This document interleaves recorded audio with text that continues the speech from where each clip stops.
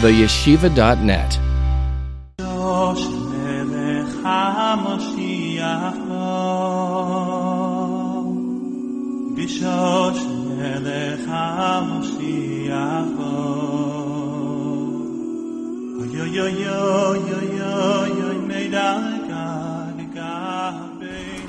There's a common question that many people ask nowadays. And I received quite a few emails with a similar question that I would like to address this evening with God's help. I'm going to read a few emails, a few letters that I received, all basically on the same topic, the same issue.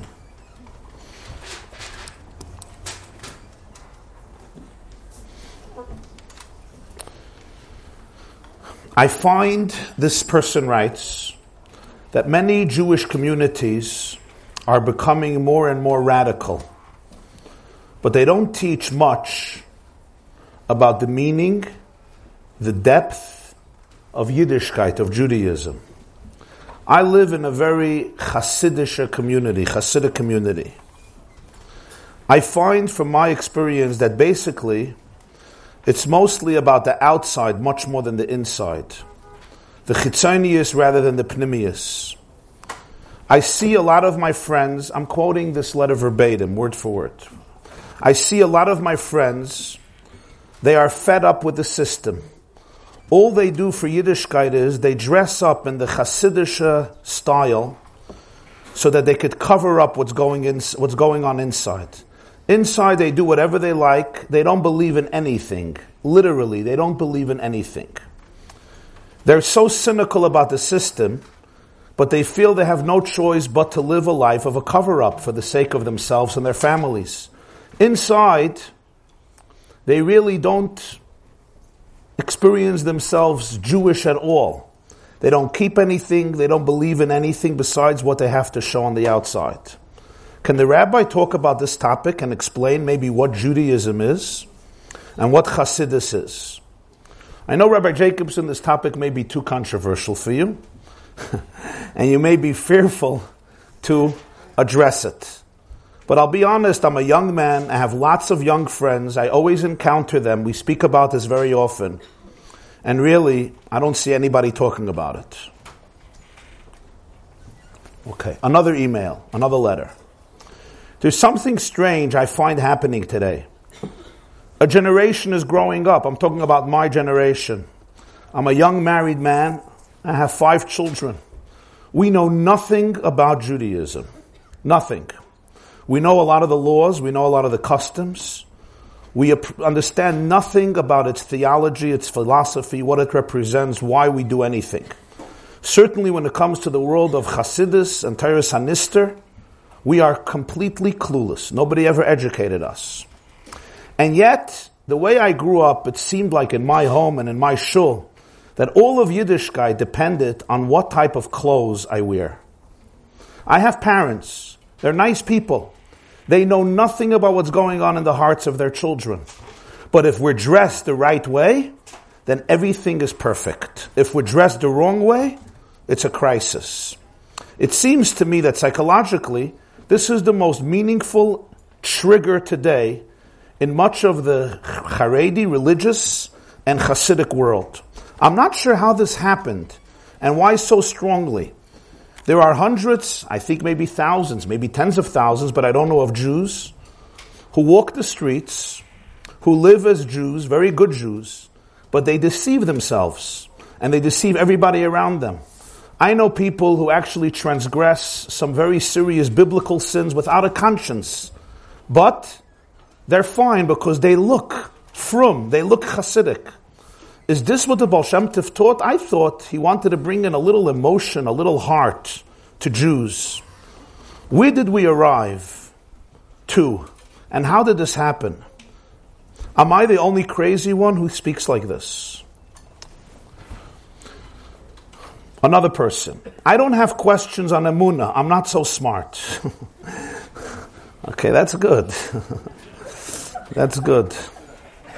You're probably pretty smart if you could say that. Dumb people usually think they're smart. But I'm very confused about the world of Hasidus. I grew up with it, but I don't know. Who needs it? What is it? Is it like a new religion? Somebody asked me what it is to be Hasidic. I said, I don't know. We wear different clothes, we wear streimels, we have traditions, customs, we're very into Shalosh Shudas. I'm sorry that I'm very ignorant. I just thought maybe you'll be able to address it. Another person writes as follows.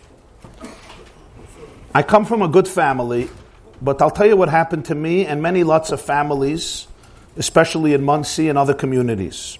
We weren't accepted in the community and in various institutions for our children because we did not fully comply to the traditions and standards that these communities and schools demand. Now, every school is entitled to its own standards. I have no issue with it. But I feel that there's a tragedy going on because there are really good people, and because they would not conform to all the standards, they were rejected and they dropped everything of Judaism. They don't even know what is Judaism, what is Chassidus, what is tradition, what is culture. And the moment they're told that because they don't do this, they're not part of the community, they just drop everything. Is this really how it should be? What does it mean to be a Chassid? If you don't comply with all the Chassidish rules, what is left of you? Are you a Gentile? Are you a Muslim? Are you still Jewish? If my wife drives, is she still Jewish? If I change the hat of my father, am I still Jewish? If I do something a little different than my parents, am I still Jewish or I become a Goy? Tell me about the Hasidic masters. Were they all like this? Wow. Okay, I'm going to read another email, even though I could read another 30 emails, but I'm going to read one more. I live in a very religious community. I feel judged all day. Everybody is looking at me all day.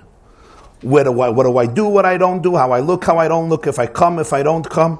Sometimes I'll wake up a little late Shabbos morning, and you know what? I won't come to shul. Because if I come late, it's like sepasnisht, it's not nice. If I stay home, I could lie and say I have the flu.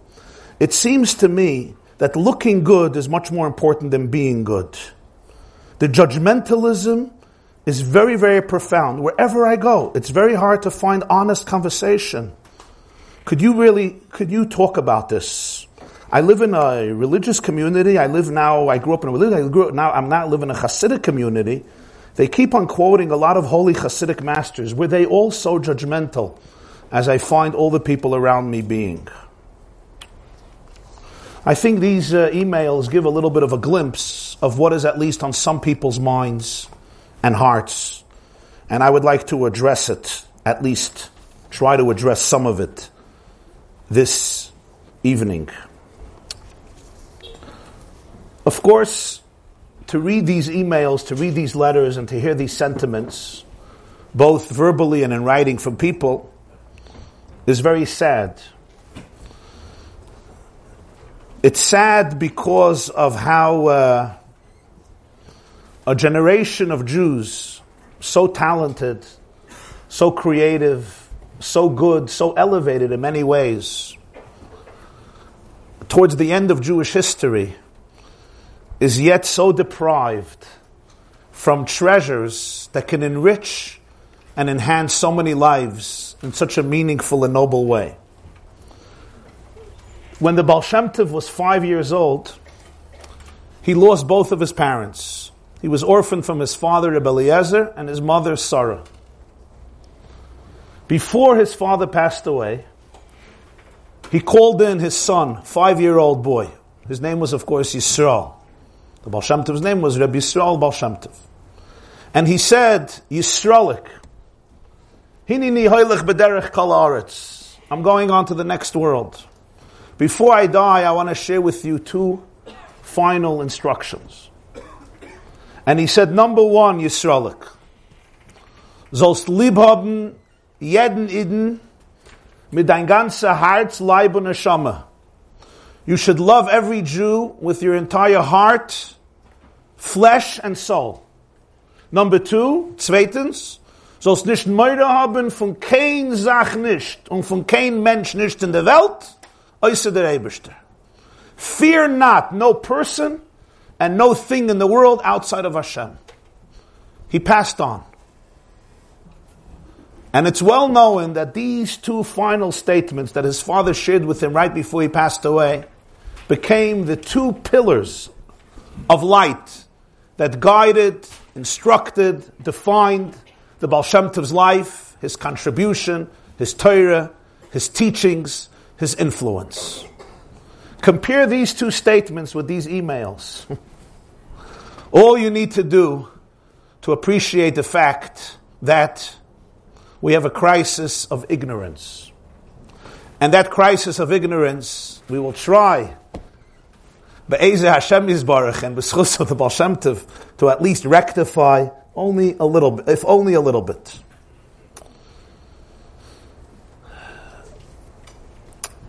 Now, when it comes to the practical questions here,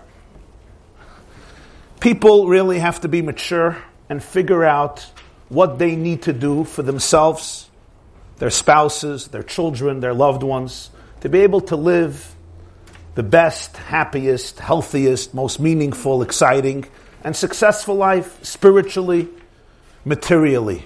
To live the life that God really wants you to live. That people have to figure out on their own as mature adults. You have to figure out what you need for your home, what you need for your family, what you need for your husband, for your wife, for your children, for your well-being, for your emotional health, and equally important for your relationship with your own soul and with your own God. There are many cultures today in the Jewish world. For some people, certain cultures are wonderful. For other people, these cultures are a disaster. You really have to figure out what works for you. Now, let's take an example like garments, clothes. Clothes are an important thing. Clothes are also valuable. In many communities, clothes are extremely important. They represent Messiah, they represent culture, they represent tradition. But we still have to understand that clothes, as important and significant as they are external. When clothes become more important than personality, creed, character, soul, mind, inner happiness, inner emotions, we have a serious problem. Clothes are important. Clothes are wonderful. Clothes are sometimes very holy. But clothes are clothes. Clothes are garments. They say that there was a Jew of Chelim. The Jews of Chelim were known for their stupidity. Really, they were known for their wisdom, and people were jealous. So they invented all these jokes about Jews of Chelim in Poland. I once was in Toronto for a Shabbos, and I started to tell a story. I'm going to tell you a story of Chelim. So an old woman, she looked like 94 years old. She gets to this, Rabbi Jacob, so before you begin, let me just tell you, I was born and raised in Chelim, in Poland, right? So I'm like, whoa, this was the first time Chelim was alive in front of my eyes. So I said, instead of me telling stories of Chelim, why don't you, Rebbetzin, share with us some stories of Chelim? And by the way, the Maharsha was a Rav in Chelim for 9 years. You just know the Maharsha, one of the greatest commentators on the Gemara, Reb Shmuel Eliezer Edels. The Maharsha, who everybody learns in the back of the Gemara, Chidushei Halachos, Chidushei Agados Maharsha, he was a rabbi in Chelim for many years. So they say a story about a Jew from Chelim. He was traveling on a train, and he had to get off at a particular stop after a few hours, and it was night, so he wanted to go to sleep, so he asked the conductor, he said, wake me up 4 o'clock in the morning, 15 minutes before the destination where I have to get off. Sure, of course. He takes off his clothes, puts it down in the corner, and he goes to sleep. The conductor wakes him up 4 o'clock in the morning. It's pitch dark. He didn't know that nearby, he saw nearby there was a Russian general earlier, and the Russian general also went to sleep. And he also took off his clothes. So 4 in the morning, it was so dark, instead of putting on his own clothes, he put on the clothes of the Russian general. Okay, he comes home to Chelim. He walks into his house, and his wife sees, says, Chaim Yankel b's Meshigah Gevara. You completely went crazy. He says, what's the problem? She says, look in the mirror. He takes a look in the mirror and he sees this beautifully handsome, dressed Russian general, and he says, I always knew that the conductors are fools. She says, what do you mean? He says, he woke up the general instead of me. It's an anecdote, but when this anecdote defines people's lives, it becomes tragic. Clothes are important. As I said, clothes are holy. In some traditions, they're very holy. But when they become more important than who we are as people, as individuals, do we have a challenge. A yeshiva boy once told me, a 19-year-old boy, He said, I was 3 years in a particular yeshiva.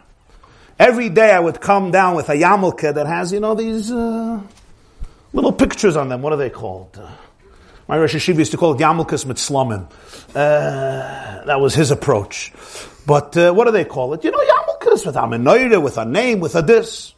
Every day, every morning, the mashgiach would send me back to the dormitory and say, we don't wear this yarmulke here. Every morning we had the same argument. He said, but the man didn't even know that for 3 years I didn't put on tefillin. He wouldn't even imagine. But if I would have put on that yarmulke, everything would have been perfect. That's what happens when people stop differentiating between pnimius and chitzonius, between the internal and the external. I was once at a bar mitzvah a few years ago, and I was surprised that the father of the bar mitzvah boy put on a type of Hasidic garment that he never wears. So I said, what happened? Very interesting. He says, my father called me up today, and he said, if you want me to come to this bar mitzvah, you have to wear this particular garment. If not, I won't come, your mother won't come, and I won't let any of your siblings, 13 siblings, I will not let any of your siblings come because I support them, and they all need me. I will not let anybody come. I said, wow, very interesting. So I put it on. I want my father to be outside the mother bar mitzvah. So at the bar mitzvah, I get paid for mixing into people's business, even when they don't ask me. So I went over to the father, and I said, Mazel tov, you have a lot of nachas. I see your son dressed up for this bar mitzvah beautifully, and the garment must be giving you a lot of pleasure, a lot of delight, huh? He says, amazing. In fact, I made a condition with him. If I want, he was proud of it. If he wants me to come to the bar mitzvah, this is what's needed. So I said, it's so interesting. Did you make a condition with him about his internal development? About his internal character? Do you know what's going on in his heart, in his mind? Do you know how much spiritual growth this young man experienced over the last 2 years? I know him quite intimately.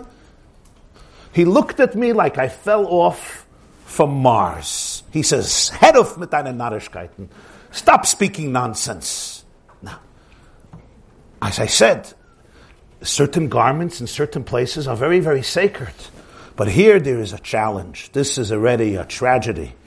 When what he looks at his children is primarily at the garments, not at the heart. This, I think, needs some rectification. And I would say generally, we live in a time where people deserve to be educated. The beauty of Yiddishkeit is everything is recorded. No rabbi, rebbe, tzaddik, rav, rosh yeshiva has the ability to invent things and just spring them out from his sleeve like in a circus. It doesn't work that way. Nobody has the ability to wake up one morning and say, I decided today a new chumrah. I'm in a bad mood. Why don't we do a new chumrah? Everything is recorded. Every minhag, every din, every halacha, we could trace back, see its evolution. Who introduced it? When? Why? Because we're the people of the book, Am HaSefer. We take back every single mitzvah, we go back, we see how it's in Shulchan Aruch, how it's in Tur, how it's in Rambam, how it's in the Rif, how it's in Talmud Bavli, how it's in the Mishnah, how it's in the Chumash, all the way back, how everything developed. The Tanoim and the Amoraim and the Goy Rabban and Svura and the Goyim and the Rishonim and the Achroinim, the Poiskim, the Achroinim, till today. The reason for it, Judaism wants everybody to be educated. You should know what's a Daraisa, what's a biblical commandment, what's a rabbinic commandment, what's a minhag, what's a custom, what's a tradition, what's culture, what's mishagas, what's shtick. Which for some people, shtick are fine. What's a chumrah? What's a hidur? Minhagim are awesome. Minig Yisrael, Tosfos says, minig avesenu toirahu. A minig is very precious. But just know, a person sometimes doesn't do a minig, and the next thing is, no Shabbos, no kashrus, no tefillin. Why? Now he tells me, because I stopped this minig, he didn't do something, they told, you're not Jewish. Well, who speaks like this? A minig is great. There's a minig, there's a doiraisa, there's a chumrah. You don't have to be machmir. Chumrah, by definition, is about a romantic relationship, a hidur. You can't make in the ksuva that you have to bring on Friday 120 roses. It's not in the ksuva, it's about a relationship. That's the definition of a hidur, a chumrah. I want to go the extra mile. When that becomes something that's forced, it loses its whole beauty, it loses its whole significance. So therefore people deserve to understand all of this. That's by way of introduction. And now I want to answer some of these questions and many more. I want to discuss what is this creature called Chassidus. But I discuss it from its source. I know some of the things I say, people may have never heard. That's normal, that's fine. That's why we have these classes. It was Rabbi Yitzchak Hutner, Zechreinu Livracha, who was a Slabotke Talmud, the Rosh Yeshiva of Yeshivas Rabbeinu Chaim Berlin, who once pointed out a very interesting anomaly. And he said, the Yortzeit of the Baal Shem Tov, the founder of the Hasidic movement and the founder of Hasidus, the Yortzeit of Rabbi Yisrael Baal Shem Tov is on Shavuos. Zman Matan Torah Seinu, the day the Torah was given.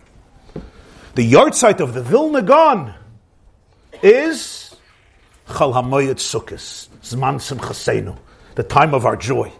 Baal Shem Tov passed away Shavuos Tov Kuf Chav 1760. The Vilna Gaon passed away Sukkos Chol HaMoed Tov Kuf Nun Ches 1797. Some decades later, Rabbi Yitzchak Hutner said, Schalfu hayotzres, the psatapsi turvi here. We would expect the Baal Shem Tov, the founder of Chassidus, his yahrzeit, Sukkos Man Simchaseinu. The Vilna Gaon, the great Lithuanian master, his yahrzeit should be Torah, Shavuos Man Matan Torah Seinu. He says, but the Hashgacha had it otherwise. Providence had it the opposite way. An interesting observation, certainly a cute observation, and I assume what he was trying to convey is that anybody who just thinks the Baal Shem Tov came to the world to tell Jews, start dancing. Come on, Abyssal Simcha, smile, dance. Alechayim, a tikkun, a dibuk chaverim, travel here, let's push together by the tzaddik and enjoy ourselves, and in the middle have a lekach with a toast, is completely clueless, justifiably, to what he was trying to teach. The first thing you have to understand is, everybody has to understand this, I think, Chassidus is a part of Torah. It's part of what we call Torah's Hanister, Pnimiyus HaTorah. Torah is divided into many, many parts, and different parts got revealed at different points of history. There was a time when there was only Chumash. There was a time there were Nevi'im, and then Ksuvim. A time there was Mishnayos, and then a time there was Gemara, Talmud Yerushalmi, and then a time there was Talmud Bavli. There was a time there was no Sifrei Halacha, and then there was a time for Sifrei Halacha. There was a time when Kabbalah was completely concealed, and a time when it was revealed. And the same is true with Musar, and the same is true with philosophy, with Chkira, and the same is true with Sifrei Machshava, books of Ashkafa, the same is true with Chassidus. As Hakoil Asa Yafa Be'itoi, the Pasuk says, everything has its time in history, when the master of history decides to reveal it. And in the 18th century, the Baal Shem Tov was born 1698, 2 years before 1700. Chai Elul Tafnun Ches, the Rebbeinu Shalom revealed through the Baal Shem Tov the teachings of what we call Chassidus. Like any part of Torah, it did not invent anything new. The Gemara says in Megillah, Yerushalmi says in Megillah, Kol ma shetalmid vasik asid lechadesh hakol nitn l'Moshe Messina. Anything that a student ever innovates in Torah was all given to Moshe on Sinai. Does this mean that every sefer you buy in the store and every chiddush in Torah Moshe Rabbeinu said? No. It means that Moshe Rabbeinu conveyed the principles, the paradigms upon which all development of Torah is based. All Torah is included and can be found in the teachings of Moshe Rabbeinu. The Gemara says in Tainis lekemidid eloi remizid b'iraisa. It's always hinted to in Torah. The Yesodis came from Moshe. What Chassidus did was not create Chalila, a new religion, or a new Torah, or new mitzvahs. What Chassidus tried to do was to reveal a deeper, more sophisticated, more profound dimension of Yiddishkeit. The Baal Shem Tov revealed it first through his presence, second through his teachings, and third through the students that he created, who then created many more students as the generations continued, both students through living communication and students through their writings. What did he try to teach? I would say, to sum it up, that the Baal Shem Tov really tried to give the Jewish people a new pair of glasses. That's what he tried to do. Simply a new pair of glasses. Brillen, mishkafayim. What type of new glasses? The reality remains the same. I'm not wearing glasses. Everybody in the room remains the same, but I just can't see anybody. I do see pink shirt. I see very blurry stuff. I put on glasses and suddenly I could see things with more nuance, with more detail, with more clarity. The Baal Shem Tov wanted to give the Jewish people a pair of glasses through which they could see reality from a particular perspective. As he once put it, we say in davening, Habeit mishamayim ure'eh. What does that mean? Look down from heaven and see. God is in heaven, He's not on earth. Maloi chalar. It was Habeit mishamayim ure'eh. Types the Baal Shem Tov, Habeit mishamayim ure'eh. Kukaf uns mit a himmlische Kuk. Habeit mishamayim means a heavenly look, a heavenly gaze. There's a gaze that is earthy, there's a gaze that is a shamayim-dika gaze, a heavenly gaze. It's a way of looking at things from another perspective. At what did he want? We should look at a different perspective on everything. On Torah, on God, on yourself, on your spouse, on your children, on your friends, on another Jew, on another human being. At an animal, even at a frog, at a tree, at a bush, at a rock, at a river, on the entire world, and every phenomenon in the world, and every experience in your life. He gave a particular set of glasses. That's what Chassidus is. It's a set of glasses. Same reality, but it's about perspective. What did he try to show people through these glasses? To be able to see in everything and in everybody the infinite depth that exists in them, the godliness, the goodness, to show and see the Ein Sof, the essence of infinity that is in everybody and everything.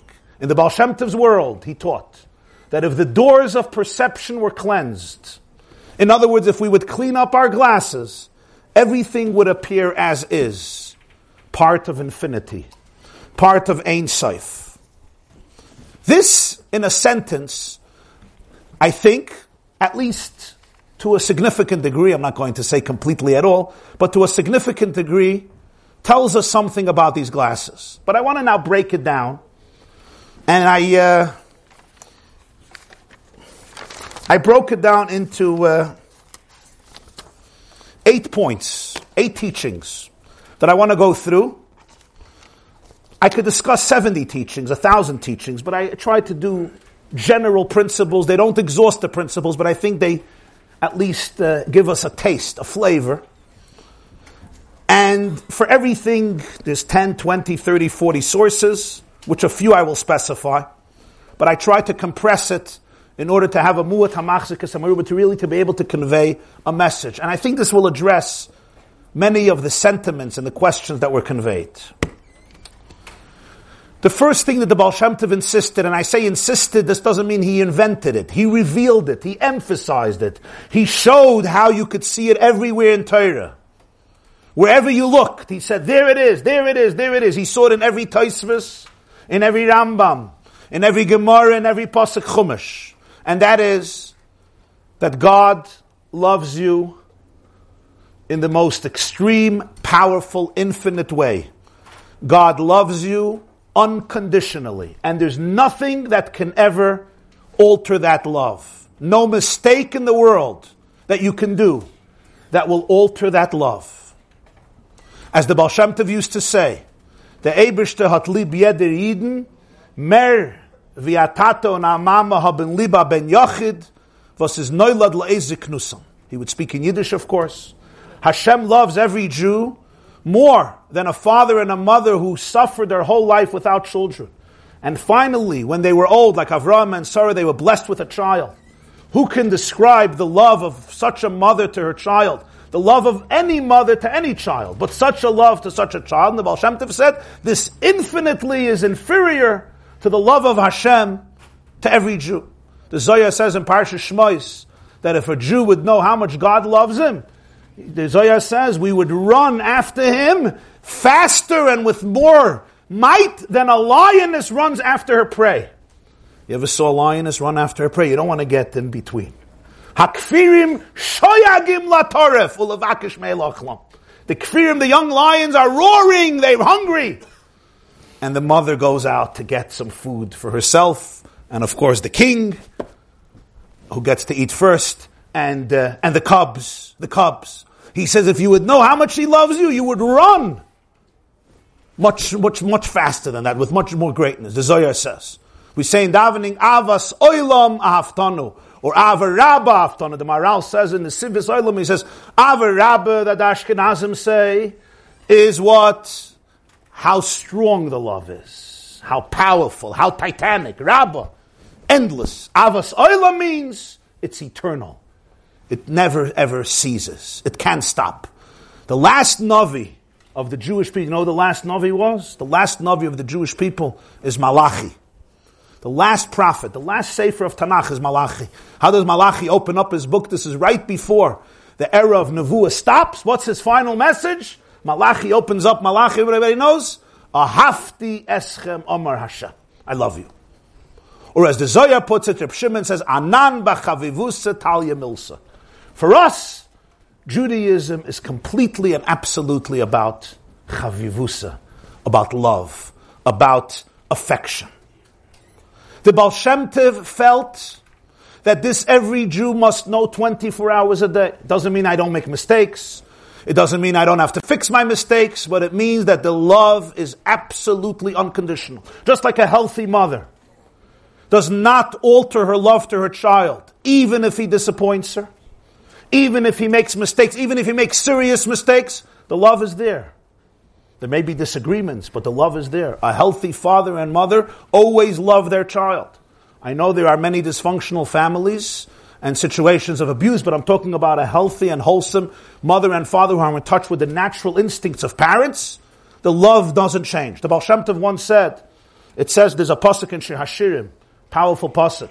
Mi yitencha ka'achli yoinik shdeimi emtsa'acha b'chutz eshakacha gam lo yavuzili.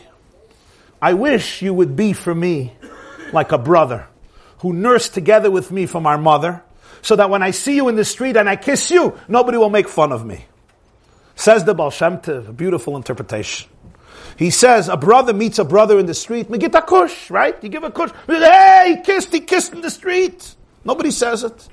But the Baal Shem Tov says, and I quote, but this is between siblings. What about between spouses? Usually it's not to be done in the street. Why not, the Baal Shem Tov says? And this is what he says. He says, the relationship between spouses is born in secrecy. The relationship between siblings is born in a revealed way. A family is created. Everybody knows these are the children of the family. So the relationship is born in revelation. The relationship of spouses develops later in life. It develops later if it's not a part of the natural family. On the contrary, you have to create a new relationship that's unnatural with somebody who's a stranger. That's what a marriage is all about. So he says, it's created in concealment and privacy, and it's nurtured in privacy. But siblings, he says, it's created in revelation, and it's nurtured in revelation. So parents with children could be public, siblings could be public. He says, what does a Jew tell Hashem? He says, some Jews, they're married to God, but they're not siblings. So he says, I want you should be like a brother. I see you outside. I should be able to kiss you. And I'm not embarrassed from anybody. I should be able to experience that. He says, some Jews only in privacy do they have a relationship. I want on the outside I should be able to have a relationship. I shouldn't be embarrassed. I should have such an ecstatic relationship that even in the outside, meaning, even if it's not in my own domain, I'm in public, I'm in the big world, I'm tza'acha b'chutz.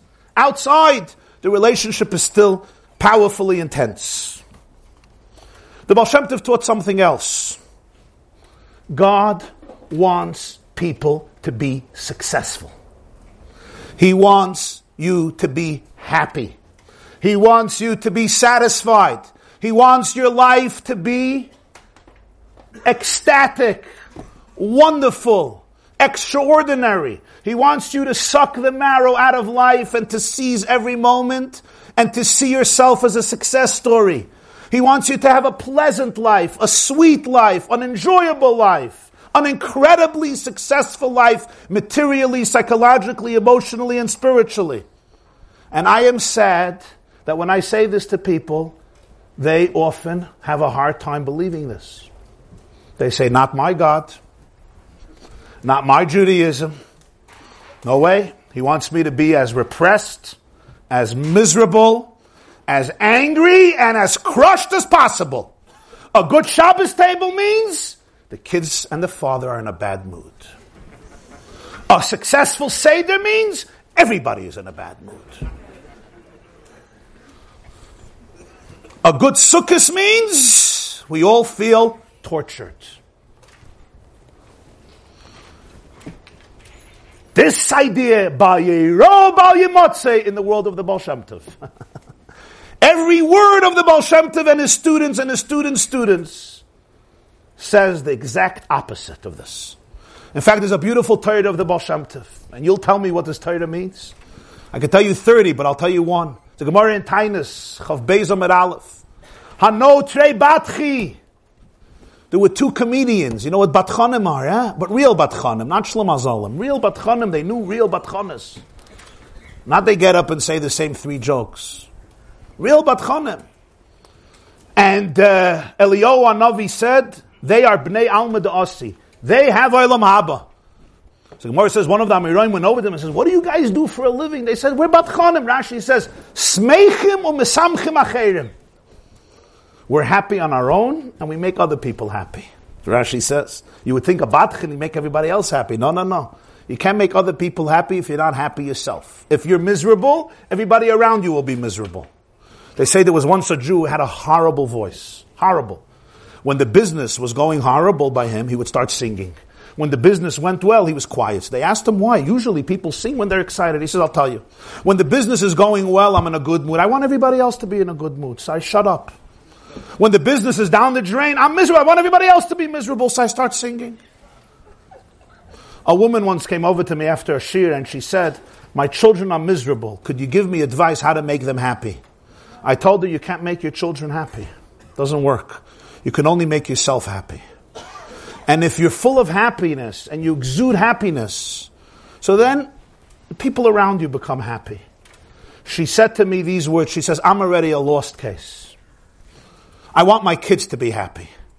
I said, I'll tell you what you will accomplish. You will accomplish to instill in your children the feeling that they are lost cases, but they want their children to be happy. That's what you're going to accomplish. It's always, we do it for the next generation. Somebody says, when does that stop, right? We never do it for ourselves. For the kinder, for the Eineklach, for the Elichi. When does it stop? When does it stop? It doesn't work that way. What is inside of you, you could communicate to others. Sibeseda, I'm fine.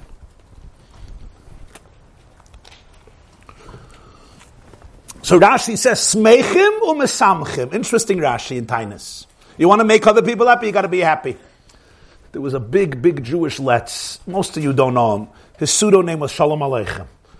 Shalom Aleichem was a big Yiddishist, and he wrote his own tombstone. He's buried in New York. He died in 1915. And he wrote on his tombstone, the man who made the whole world laugh, und innerwenig hat gekränkt. And inside, he was a depressed man. It's on his tombstone. So Rashi says, Smeichim u'mesamchim acherim. Okay, Maimer HaMuzgar. So Eliyahu Hanavi said, Bnei Olam Haba. They go to Olam Haba. Everybody learns, why do they go to Olam Haba? Because they make Yidden freilich, they make Jews happy. The Baal Shem Tov says, he says they're Bnei Olam Haba. What's Pshat? They helped people experience Olam Haba in this world. They helped Jews connect their physical, boring life with the spiritual splendor of infinity. They brought meaning into everything that people had. So they were Bnei Olam Haba, they helped people have Olam Haba here. Experience godliness here. But the Baal Shem Tov says, what if they saw a person is sad? He says, when you're sad, you can't lift up your life. When you're sad, you can't be connected to infinity. When you're depressed, you're anxious, you can't be connected to Hashem. There's confidence and joy in His space. How do you know you're in the space of God? Two things. If you have confidence, and you have joy. If you feel like a shmata, and you feel like an anxious doormat who's supposed to be sad and crushed, you're in your own space. You're not in God's space. You're in trauma. You're not in oiz v'chedva b'mkaimai. So the Baal Shem Tov said he couldn't help them elevate the world because they have to be besimcha. So what did they do? Hano batchi. They were mesameach people so they can open up to be able to experience God in their life. So the Baal Shem Tov taught that Hashem wants everybody to be extremely successful, to be extremely happy, which means something else included in this, and that is, and I guess the best way to convey it is through a mitzvah in Parshas Emer. In Parshas Emer there's a mitzvah that you're not allowed to be mesares. You're not allowed to make an animal or a person infertile. You're not allowed to destroy the reproductive power of an animal. And as Chazal say, Ba'artzechem lo yisasu in Eretz Yisrael, and anywhere else, kosher animals and non-kosher animals. A dog, a bull, a cat, which is why in Israel they have such a big problem with cats. You know that, right? You ever go to Yerushalayim, you see what's going on with the cats there? Why is it a problem? Why can't they just do what they got to do? The answer is, you're not allowed to eliminate the koyach hayitzira, the reproductive power of even a dog or an animal. A whole Gemara Chagiga about this. What is this teaching us in the Baal Shem Tov's world? This is teaching us, sometimes you got a wild bull in the farm. What does every good farmer do? You know what they do, right? They castrate him. Gendik. And he calms down. He becomes a tatale, a mamale. Torah says you're not allowed to. Why not? He's a wild bull, a mach'alam and meshigah. It's a crazy bull, untamed bull. The answer is, God does not ever want you to destroy the creative power of somebody. An animal has a creative power. Don't take away the creative power. And yet sometimes we do it with our youngsters so easily. We see somebody who's a little too... let's just eliminate his creativity. Let's crush him. Let's put him into the box. No, Khalila. Never castrate a person. Never eliminate your creativity. When you have creative powers, they are divine gifts to bring birth to tremendous light into the world. You have to know how to harness it. You have to help him find the right outlet. You have to help her be able to express it in the right way. But don't destroy it. I remember it was sad for me.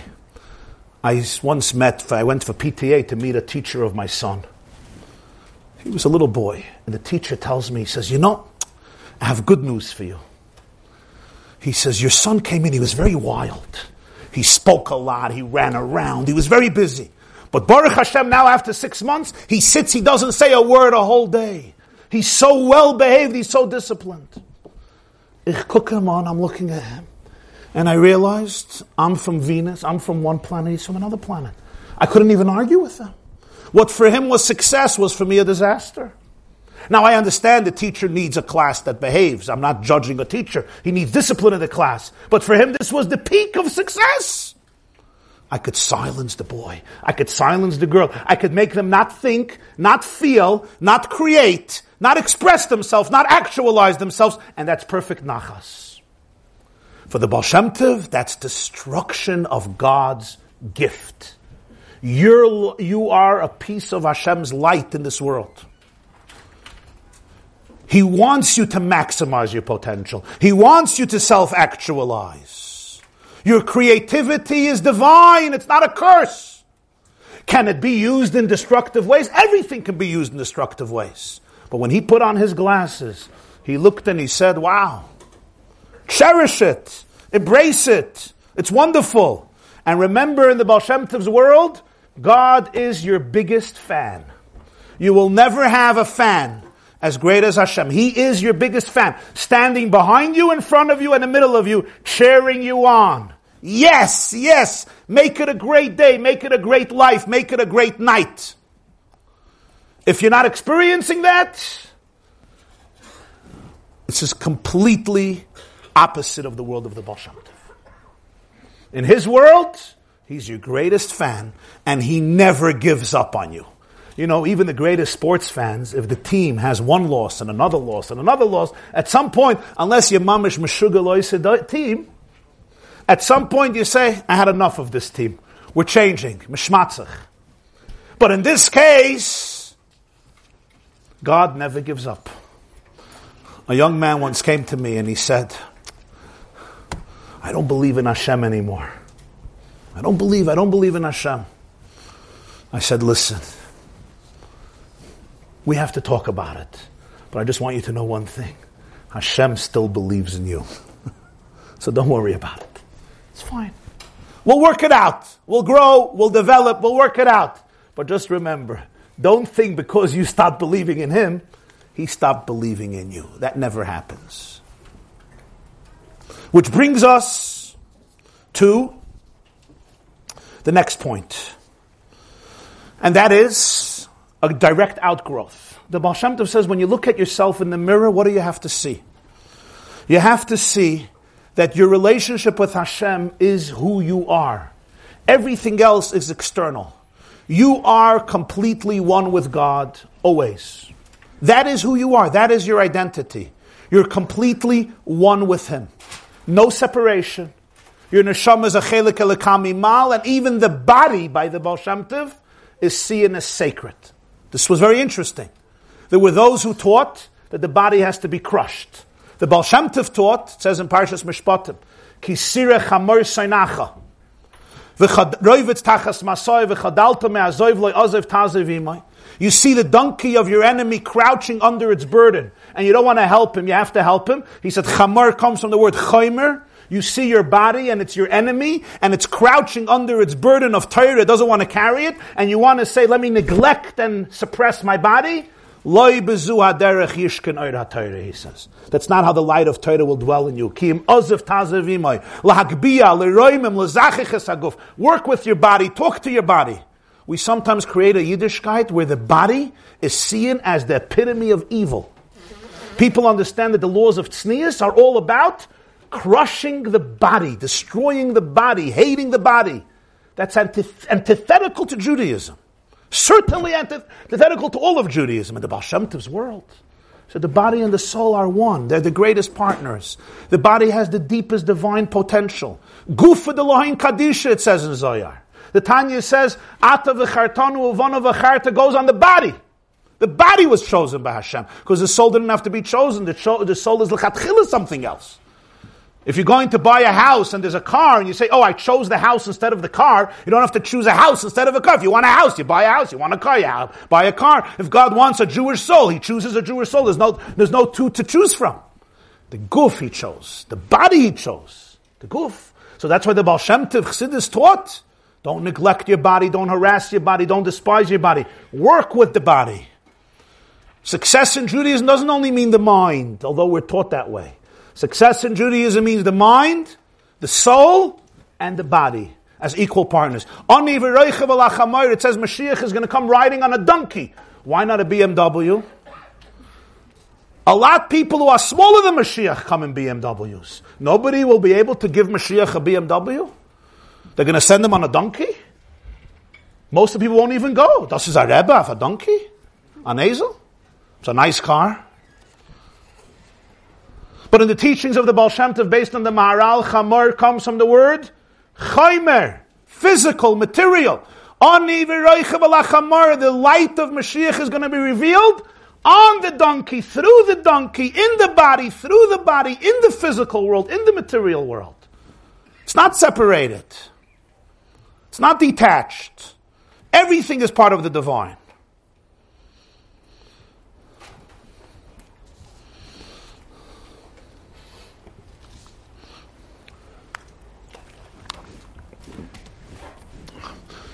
Said over a few days ago, a word from the Baal Shem Tov, the Gemara says in Brachas Davav, Amar Ula, Amar Rabbi Yochanan.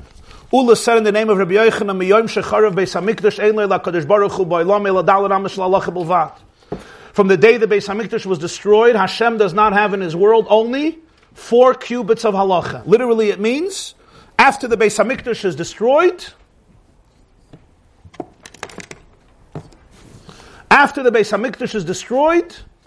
What's left in Hashem's world is Daled Amos. That's where He is. God is in Daled Amos Shel Halacha, in the 4 Amos of Halacha. That's where He is. In the yeshivas, in the Batei Medrash. The Baal Shem Tov explained there's a deeper interpretation. Miyom shecharav Beis Hamikdash. How do we know that the Beis Hamikdash was destroyed? What's the symptom of the destruction of the Beis Hamikdash? That we believe Ein Lo LaKadosh Baruch Hu Ba'olam Ela Daled Amos Shel Halacha Bovad. We believe that Hashem has nothing in His world but 4 cubits of halacha. We believe that you can only find God in Daled Amos Shel Halacha. And the truth is, Ein Oid Milvadai.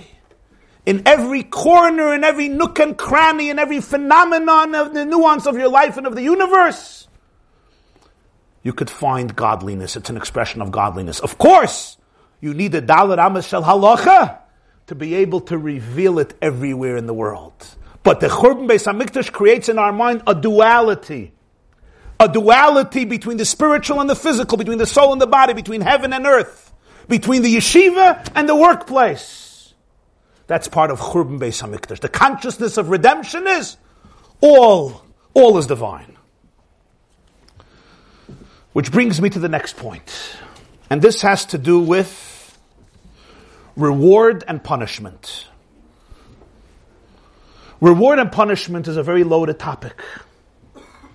If you look in the Baal Shem Tov's teachings, his students' teachings, all the Svarim, there's very little about reward and punishment. It's interesting. Not because they didn't believe in it, it's one of the 13 principles of faith. But because the perspective that they had. Often people misunderstand reward and punishment, that God is basically standing and waiting. If you do good, He'll throw cotton candy at you, or sushi, or an ice cream, or a milkshake. Whatever that milkshake looks like. And if you do bad, whoops, He'll zap you up with His electric sword. And that's why many people hate God. They don't admit it, but they hate Him. They hate Yiddishkeit. They're constantly in fear. And we always have experts. When something happens, somebody's there to call you to tell you why it happened. We have a lot of prophets who know why everything happens to people. And it's so insensitive. It's so inhumane. First of all, God never told you why it happened. You don't know. That's the first thing. And the second thing is, your job is to help the person, to empathize with the person, to lift up the person, to guide the person. But we sometimes so detached from what Hashem is, what Torah is, what Yiddishkeit is. The word punishment, in fact, is a very scary word. The Baal Shem Tov explains it in a completely different way. The idea of reward and punishment is not God is trying to get you, and He's going to zap you if you do the wrong thing. It would be like a mother telling her 3-year-old, I'm going to zap you. I can't wait till I get revenge. Really? Why would you want to punish somebody you love unconditionally? The entire concept of punishment really means something else. What it means is it's basically a concept of, as I once gave a metaphor, of therapy. If somebody has a lot of stuff inside of them, and they sit down with a therapist, and the therapist gets them to talk about it, it's painful. But you know why it's painful? Because they're spitting out toxicity and poison that's in them. The neshama, the soul, and the body are so beautiful. But when you have to do a cleansing, it's painful, but the only reason is in order to be able to make you shine the way you are capable of shining. There's no punishment outside of absolute relationship and love. You don't have to be afraid and scared of somebody who hates you. Ever. It's all about the human being and the soul reaching its ultimate and greatest potential in absolute love. Do we always understand everything? No. There's much of life we don't understand. We're very ignorant. We discussed in the basics of Emunah, I think it was number 9, where is God when it hurts and how we explain pain and suffering. That's not for this shir, it's a whole separate subject. But the Baal Shem Tov taught it's about a relationship. The greatest reward of the mitzvah is the mitzvah. The greatest punishment of the Aveira is not a punishment, it's the sin itself. It's the betrayal of the relationship. Which now brings us to another point. And that is, in the Baal Shem Tov's world, in the world of Chassidus, every reality and situation a person is in, God is speaking to him through that reality and that situation. Sometimes Hashem speaks to you through light. Sometimes He speaks to you through darkness. Sometimes through revelation, sometimes through concealment. Sometimes through an easy day and sometimes through a challenging day. But every single moment is a moment of connection. And you have to be able to see it that way. They tell a story that with the two brothers, the Rebbe Reb Melech and the Rebbe Reb Zusha, the Noam Elimelech, Rebbe Elimelech of Lezhensk, and his brother Reb Zusha of Anipoli. They were brothers and they traveled. They would go around and travel from city to city before they became famous. They wouldn't stay in one city for more than one night. It was called Golus. They wandered in their own exile. And one day somebody informed upon them they ended up in a prison cell. The prison cell that was packed with people. The conditions were horrible. There was not even a bathroom. Instead of a bathroom, you'll forgive me, there was a pail, a bucket in the corner, and that's what the people used. They slept through the night if they could sleep. In the morning, the Rebbe Reb Melech is crying. So Reb Zusha of Anipoli, the Heilige Rebbe Reb Zusha says, why are you crying? He says, how can I not cry? You could smell what's going on here in the cell. You can understand what it smelled like with that pail in the corner that everybody used for their physical needs, for their evacuation. You're not allowed to daven in such a place. So Reb Zusha says, why are you crying? He says, it's the first day in my life that I will not be able to say brachas, I will not be able to say shema, I will not be able to daven, because halachically with such a reyach ra, with such a smell, you can't daven. So I'm crying. So the Zusha says, so you won't daven. Why are you crying? You won't. He says, how can I not daven? For me, davening is the moment in the morning when I connect to my inner core, when I connect to my inner soul, when I connect to the inner core of reality, to Hashem. That's the moment I align myself with my true higher self. I'm going to be missing it this day, missing this today. And my whole day is going to be fragmented, splintered, disaligned. So the Rebbe Reb Zusha tells the Rebbe Reb Melech, he says to him, why? Who says you can't have dveikus and Ein Sof today? Who says you can't connect with truth today? The Zelbe Eberste was hat geheißen davenen. Hat geheißen nicht davenen. As me davet nicht, is euch a mitzvah. Euch ratzon Hashem. He said, the same God who wants you to daven every day, today, Shulchan Aruch, he says you shouldn't daven. So today, by not davening, you're fulfilling God's will. When you fulfill Hashem's will, you connect to Him. Today, you'll connect to God through not davening, because that's what He wants. He wants you not to daven, that's also what He wants. You connect Him through not davening. Avart. So instead of crying, he starts singing. It's two chassidim, so in a few minutes they were dancing. The prison inmates see two chevra dancing. They join them. They talk to them. They join them. Within a few minutes, he had Purim and Simchas Torah in the cell. The prison warden hears a commotion. He runs in and he sees 40 chevra metans kazatskis. They're dancing away in such joy and jubilation and ecstasy. He's astounded and he's furious. He calls over one of the Gentiles. He says, L'simcha mazu oisa. He didn't quote this pasuk in Koheles. What's this great joy? The man points to the two Jews inside the circle and he says, they're guilty. As always, the Jews instigated this behavior and they're responsible. He says, why are they dancing? What's so exciting about this place? The man says, I don't know. He says, you tell me right now or I'll put you in solitary confinement for a week. Why are they dancing? What's making them happy? And the man points to the bucket in the corner. The prison warden says, could you explain to me how that bucket can make anybody excited? He says, it's a good question, but I'll just tell you what they told us. They explained to us that as a result of that bucket, they developed a new type of relationship with their God. There was a pre-bucket relationship and a post-bucket relationship. And as a result of this bucket, a whole new consciousness, expansiveness entered into their mind and they have a whole different relationship and they're very excited about it. He says, really? He says, yeah. He says, I will teach these Jews a lesson. He picks up the bucket and he throws it out of the room. Reb Zusha turns to the Rebbe Reb Melech and he says, Melech, jetzt kannst du davenen. My brother, Reb Melech, now you can start davening. can put on tefillin, start davening. Bucket is out. But the story has a very profound message. In the world of the Baal Shem Tov, you're always in a relationship. Sometimes God wants you to daven, and sometimes Hashem wants you not to daven. Yasher koicha chosher shibarta. Sometimes I want your wholesome luchas, and sometimes I want your broken luchas. But you're always connected. You're always in a relationship. You're never separated. The Baal Shem Tov asks a question. I just love the question in Tzavos HaRivosh.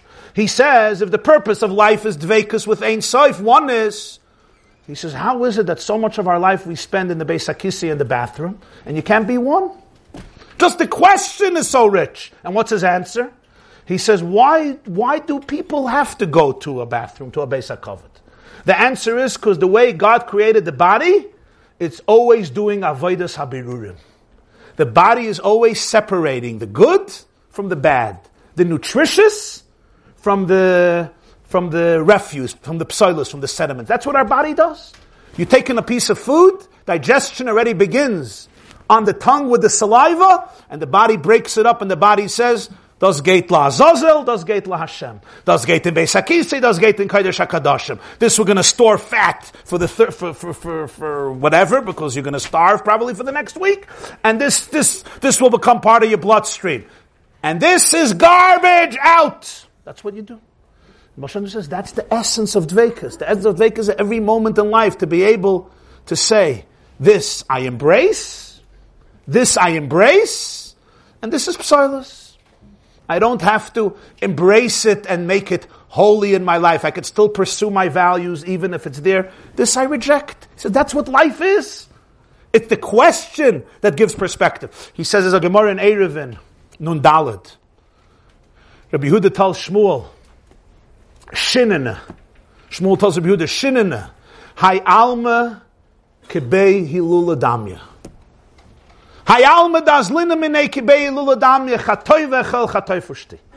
This world that we live in is like a wedding. Grab and eat, grab and drink. So Jews do the second half. What's the meaning, this world is like a wedding? What's like a wedding? Why don't you tell me this world is like a banana? This world is like a bar mitzvah? Why a wedding? So the Baal Shem Tov says as follows. A wedding is a very interesting experience. There's a lot going on at a wedding. And people come to a wedding. You have the music, you have the clothes, you have the flowers, you have the bar, you have the sushi bar, you have the Viennese table, you have the shmogas board, you have the caterer, you have the mechutonim, you have the Masada Kedushin, you have the Rav, you have the Eidus, you have the guy who gets bracha achrita, you have the guy who doesn't talk to you because he didn't get bracha achrita. It's all going on at a wedding at the same time, and everybody is busy. The photographer is upset, and this one is anxious, and this gown didn't work out, and this hat didn't work out, and the shtreimel doesn't look good, the bekasha doesn't look good, the batchin does stupid jokes, etc. And the fork is on the left side instead of the right side, and the singer is horrible. Crisis mode. And you'll ask somebody, how was the wedding? They'll say, ooh, the food was unbelievable. The dancing gewaldig, the batchen moiridik, the mitzvah tanz as horrible as can be. This was great, this was awesome, the kala, the choset, moiridik. Baal Shem Tov says they weren't at the wedding. They weren't at the wedding. They were at the flower shop, they were at the caterer shop, they were at the music shop, they were at the gown shop, they weren't at the wedding. He says the wedding is one moment, under the chuppah. He puts a ring on the kala's finger and he says, Harei at mekudeshes li. Hai alme kebei hilula damya. This world is like a wedding. A lot going on.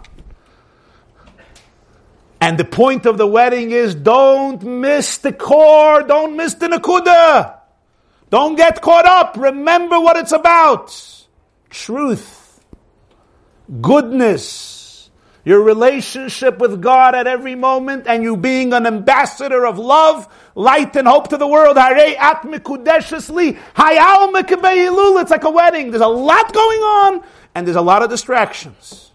Stay focused. Chatoy sees that moment, because in his world, your reality is oneness. Your reality is Dveikus. You're always with him. You're always part of his light. In fact, separation is unnatural to you. Completely unnatural. Dveikus, that is your natural state. You don't have to create oneness. That's who you are. You have to create separation. Although we feel separated, that feeling is alien to our true essence. In your true essence, there is always wholesomeness, always dveikus, always oneness. And in fact, for the Baal Shem Tov and his teachings, revealing what Yiddishkeit is, all of Torah and mitzvahs is really to express this truth. We don't create our relationship through Torah and mitzvahs.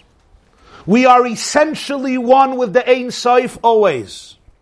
Torah and mitzvahs is an opportunity to be able to live this relationship, to breathe it, to experience it, to be tuned into it throughout our days and throughout our nights, in our mornings and in our evenings. All Torah and mitzvahs is an opportunity to align ourselves with this truth of who we are, with this essential truth. What is a sin in the Baal Shem Tov's world? Beyond anything else, a sin is basically betrayal of yourself. Betrayal of your true self, being in the lap of infinity, being completely part of the infinite light, an ambassador of love, light, and hope. I'm basically betraying myself. Which is why he introduced so much the concept of simcha shel mitzvah, to have a bren, a passion when you learn Torah, when you daven, when you say Amen Yesh Mirabba, when you do a mitzvah, when you give tzedakah, when you do a favor to another person. The bren, the passion, the excitement. This is not about being a slave, being repressed. Nebuch, I have to be a slave, so I shouldn't burn in hell for the rest of my life, for eternity. And if I do the right things, then I'll have a nice piece of Leviosan and Gan Eden. Baal Shem Tov says that's all part of the relationship. It's about right here, right here, right now. There's another major teaching of the Baal Shem Tov, his glasses, and that is the greatest tragedy in life is when you start believing that you're a victim and you're not a king, you're not a prince. That's the greatest tragedy in life. When you look in the mirror and you say, here comes the loser, baby. Here comes the shmata. Here comes the doormat. Here comes the victim. Here comes the carbon. He says, no. You are Eved Melech Melech. The servant of the king is the king. And the way he expressed it was through a tremendous Torah. It's brought by his grandson, great-grandson, Reb Nachman of Breslov and Likutei Maharan, in the name of his great-grandfather. Zok Reb Nachman, that the Baal Shem Tov said, listen to this. It says in Pirkei Avos, last Shabbos, Lifnei mi ata osid litein, din v'cheshbon. We're all going to have to give a din and a cheshbon. What's a din? Verdict. Cheshbon, calculation. What comes first? First you make the cheshbon, then you do the din. Why does it say din v'cheshbon? First cheshbon, first you calculate, and then you give the verdict, the din. There's another mission in Pirkei Avos. Nifrayim min ha'adam midaitei v'shaloi midaitei. The exact payment from a person consciously and unconsciously. Which one? Zog the Helike Baal Shem Tov. Nobody is judged in heaven. Nobody's ever judged in heaven. You know what happens? You come up to heaven. Yeah. And even before you come up, they ask you about the life of somebody else. They show you other people's lives. They say, what's your opinion about that Yachna Dvosha? Or you say that. What's your opinion about him, about her, about this one, that one? And we have opinions about everybody. Our whole life, every day we get to judge people from morning to night. Our neighbors, we always judge, we can judge. So we say this. What's your opinion? Baal Shem Tov says, you finish. He says, so what's your opinion? What should be done with this? You give opinions. Then they print out a database of everything you did. They said, it happens to be that everything you spoke about by somebody else, we have by you also. So whatever you said should be done to them. Will be done to you. That's pshat din v'cheshbon. First is the din, then is the cheshbon. First you give the verdict on somebody else, then they make the cheshbon with you. That's prat nefrayim and adam midaitei v'shaloi midaitei. The exact payment from you consciously and unconsciously. It's consciously. You say what they should do, but you don't know it's about you. So the Baal Shem Tov says every day you get to judge people. Be careful how you judge them. Because you're not judging anybody else, you're judging yourself. Be careful how you judge people. It may not be exactly the same story, but there's something similar in your life. Be careful how you judge people. They say when you point a finger at somebody, you're pointing at that moment 3 fingers at yourself. But what is the Baal Shem Tov really saying now? Reb Nachman says beautifully that that's why when David did the story with Bathsheba, when he took Bathsheba from Uriah and he sent Uriah to war and he died, what happened? Nasan Hanavi came to visit David HaMelech. You don't learn Tanakh, right? You know the story. The women probably know the story. You skip that. Okay. So, Nasan Hanavi comes to see David HaMelech. And what does he say? He said, I want to tell you a story. There was a wealthy man who had everything. There was a poor man who had 1 sheep. And a guest came to the wealthy man. He needed a meal. So the wealthy man stole the sheep from the poor man to give the guest food. And the poor man was left with nothing. What should happen to this person? He says, he should die. Such cruelty. So what did Nasan Hanavi say? Ata ha'ish. You're the man. Uriah HaChitti had nothing, a Hittite. He had one, a Bathsheba, he had his wife. You're a king, you have everything. You had to steal his sheep. David HaMelech said 2 words. Chatasi Lashem. I sinned. That's what made David David. Shaul did not survive as a king. David survived as a king. Why did Nasan Hanavi have to do this whole story? Just come over to David and say, look what you did. So he says, the Baal Shem Tov explains, because everybody has to judge themselves. He asked David, what should be the verdict? And David gave the verdict, and then he said, that's you. Why is that so important? The answer, my friends, is this. Open your hearts. What the Baal Shem Tov was trying to say is, nobody can control the destiny of a Jewish soul. Not even Bezdin Shalmaila, not even Malach Michal, Gavriel, the whole Pamalya Shalmaila, Kavayochel Hashem. Nobody can send you anywhere. The only one who can decide where you end up is, you know who? You know who? You yourself. Why? Because you're one with Ein Sof. You're one with infinity. You're completely one with God's essence, and therefore nobody ultimately can control.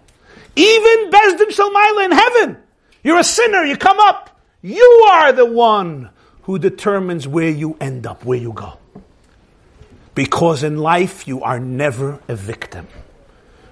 You are an ambassador. You are a messenger. You are empowered to create your destiny. The circumstances we can't always create. But what we do with our circumstances, how we view our circumstances, how we relate to our circumstances, and how we define our circumstances, that every individual defines for themselves because of their oneness with God. The greatest destruction is when you think you're nothing and you don't realize that shluchai shel adam kemoisei, the Gemara in Kedushim Amalef. You're a shliach of the Rebbeinu Shalom. You're like him. You represent him. This doesn't mean I don't have trauma in life. This doesn't mean I wasn't abused. Some of us have trauma. Some of us deal with abuse. But it means you're always more powerful than your trauma. You're always more powerful than your abuse. You are more powerful than all of your trauma. And then the Baal Shem Tov taught something else. There's no teaching in Torah that is not to be understood on a psychological, emotional, and spiritual level. Not in Baba Kama and not in Baba Basra. Not in Masechta Kelim and not in Masechta Zvachim. Not in Masechta Erevin and not in Masechta Beitza. Not a pasuk in Bereshus or a pasuk in Vayikra, and Achrei Moser Tzav. Every halacha, every mitzvah could be understood concretely, physically, metaphysically, in emotions. There's a whole sugya in Sukkah. Good achis mechitzasa, good asik mechitzasa. Halachically, sometimes you can imagine that the wall comes down, the wall goes up.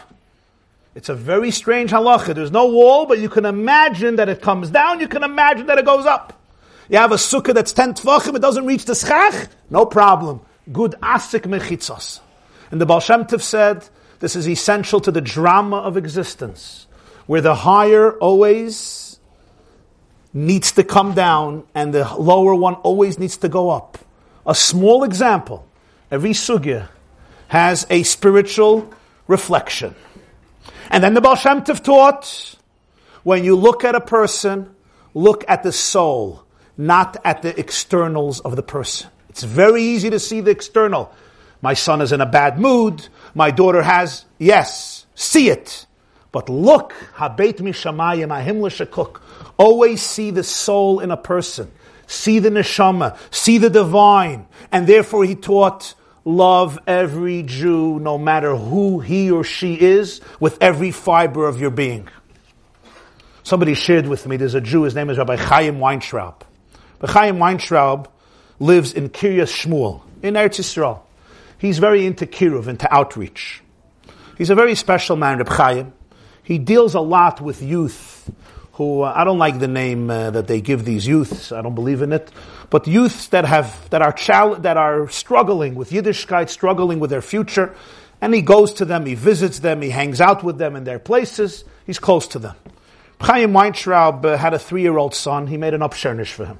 A few days later, the boy was in school in Cheder, in Kiryas Shmuel, in Eretz Yisrael. And he told his teacher that he has a headache. So she said, next door there are cots. You'll lie down a little bit for an hour, you'll take a nap, and hopefully you'll feel better. So she put him in the cot, she went back to teaching, and then she went to check on him. After a half an hour or 45 minutes, she saw something is wrong.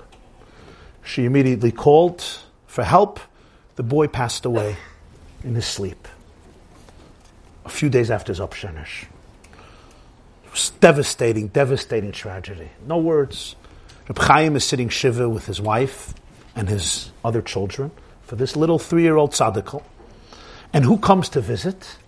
A whole group of these teenagers who are very, very far from Yiddishkeit. Some of them piercings and earrings and the works. I'm not going to get very graphic, but they were extremely alienated from Jewish life, from Jewish observance, from Jewish consciousness. But they were close to him, and he was close to them. And they came to visit, and they're sitting. Last time they sat in such a place was probably a while before. And one of them turns to him and says, we decided to give you a gift to honor your son. We know how Shabbos is important to you. This Shabbos we're going to keep. We're going to keep this Shabbos 24 hours. We won't smoke. We won't drive. We won't put on the lights. We won't cook. We won't light a fire. We won't travel. We will observe and celebrate Shabbos. He thanked them from the bottom of his heart. They said, Hamokim Menachem Eschem. They offered words of comfort and they left the house. The other visitors were sitting there. They turned to him and they say, disgusting, these kids. Such grubby Jungen. Such horrible kids. He says, why? You do so much for them. You go to their clubs and you go to their bowling alleys and you go to their basements and you go to their homes and you hang out with them and you have fun with them and you take them to the restaurants and you go for pizza and you go for drinks. You do so much for these boys. I thought such a moment they would tell you we'd keep Shabbos for 6 months. We'd keep Shabbos for a year. That would be appropriate. For 2 years, forever. At least 6 months. One Shabbos they're going to keep. One Shabbos. Please. This is what they tell Reb Chaim Weintraub. My friends, this is what he told them. He said, you really don't get it. I want to ask you a question. He said, what would I do to have my little boy back with me for one Shabbos, one more Shabbos? What would I give in order to have him back for a Shabbos? Friday night to watch him near my wife lighting the candles, and then walking with him next block to shul, coming home and holding his hand by Shalom Aleichem, Eishes Chayil and Kiddush, putting him on my lap and singing songs with him and asking him questions, finishing the meal and playing a game with him, reading a story, having fun with him, walking with him Shabbos morning to shul with a bag of nash to be able to feed him throughout davening, and then coming home for lunch, having a great meal, and then throwing him up in the air and playing a little more with him. What would I give in order to have this boy for one more Shabbos in my house? How much money do you think I would pay?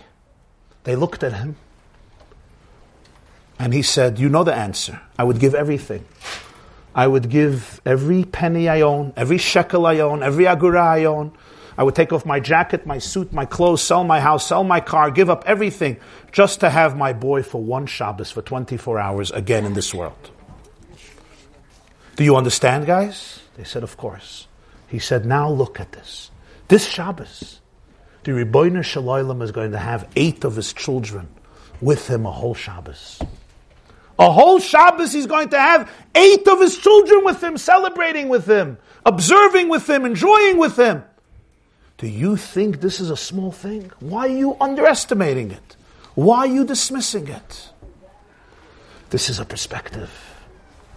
This is a perspective of somebody who understands what a Jew is, what a relationship with a Jew is, what a soul is, what God is. This is a person who gets it, who understands. You have to be able to see the souls in people. You have to be able to judge people in a much deeper way. You have to be able to see the pnimi, the core of people. You know the Maisa? There was a Yid. This is a story in Chabad. A Yid, Reb Menachem Monish Mosenson.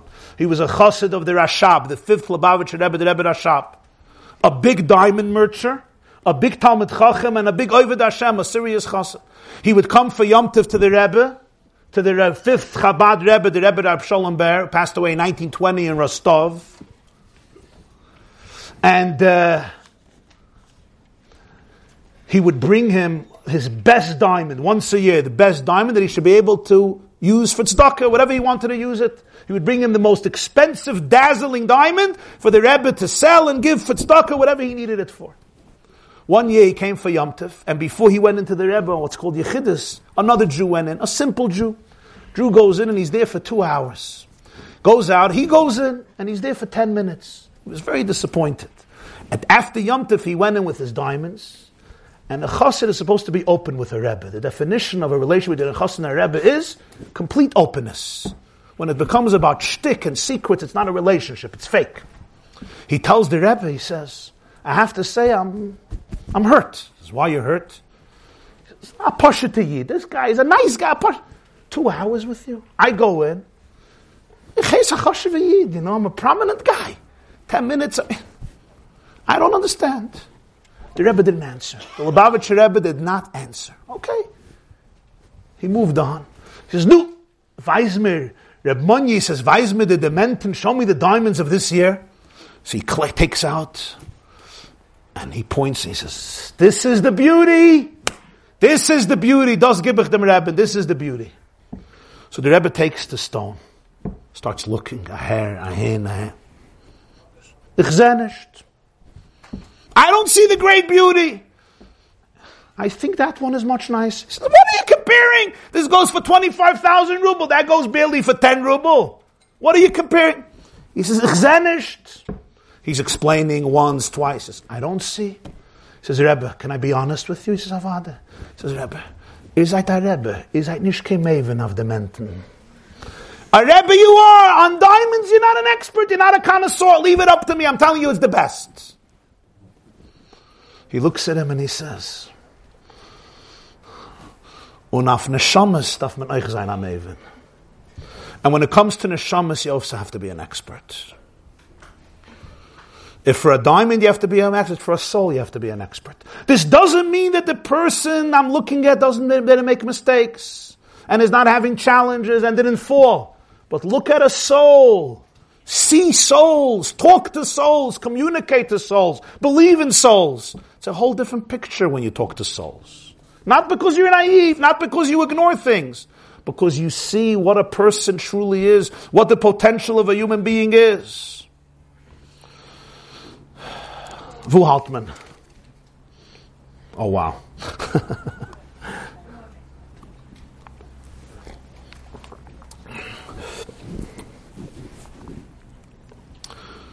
Okay, so I have to cut this a little short. I'm going to say 3 points very swiftly and conclude. Next point. the Baal Shem Tov taught an incredible teaching, all part of the same glasses, and that is challenges, skeletons, demons. Anybody knows what these things are? All these things are not mistakes in your life that prove to you that you're a failure.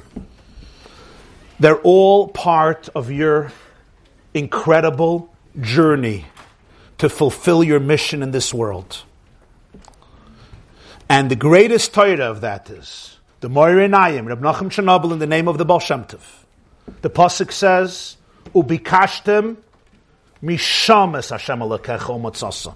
You will search from there, where you have been sent to. You will search for Hashem, you'll find Him. What's misham? The great mistake of people is, what do most people tell themselves? Tomorrow, when I become a mensch, I'll be an Erlich Yid, I'll be a good Jew. Next year, in 2 years, in 3 years, now, I'm a mess. I'm in the abyss. You know what's happening in my mind tonight? You know what I'm doing right after this class? You don't want to know. You know what I did last Shabbos? You know what I did last night? Ubikashtem misham es Hashem Elokecha. Wherever you are in the world, that's where God is waiting for you. Avodas Hashem is not about copying another person. We spoke last time about individuality. It's not about a certain model. Wherever you are with all of your issues, with all of your challenges, that's exactly where you are capable of finding the meaning you need in your life. The Moirei Nayim says in Vayishlach, the Gemara says in Yuma, Habali tamei poischin loy. What does that mean? Somebody who comes to contaminate himself, they open the doors for him. Hashem doesn't stop you. You know what the Moirei Nayim says? Habali tamei poischin loy.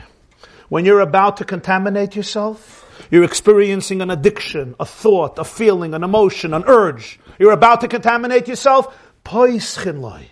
That's the moment, that's the experience through which you can enter into the doors of Ruach HaKodesh. You can enter and become one with God. Really? Why? The answer is, this thought that just came into you, that wants to derail you from everything holy, everything moral, everything sacred.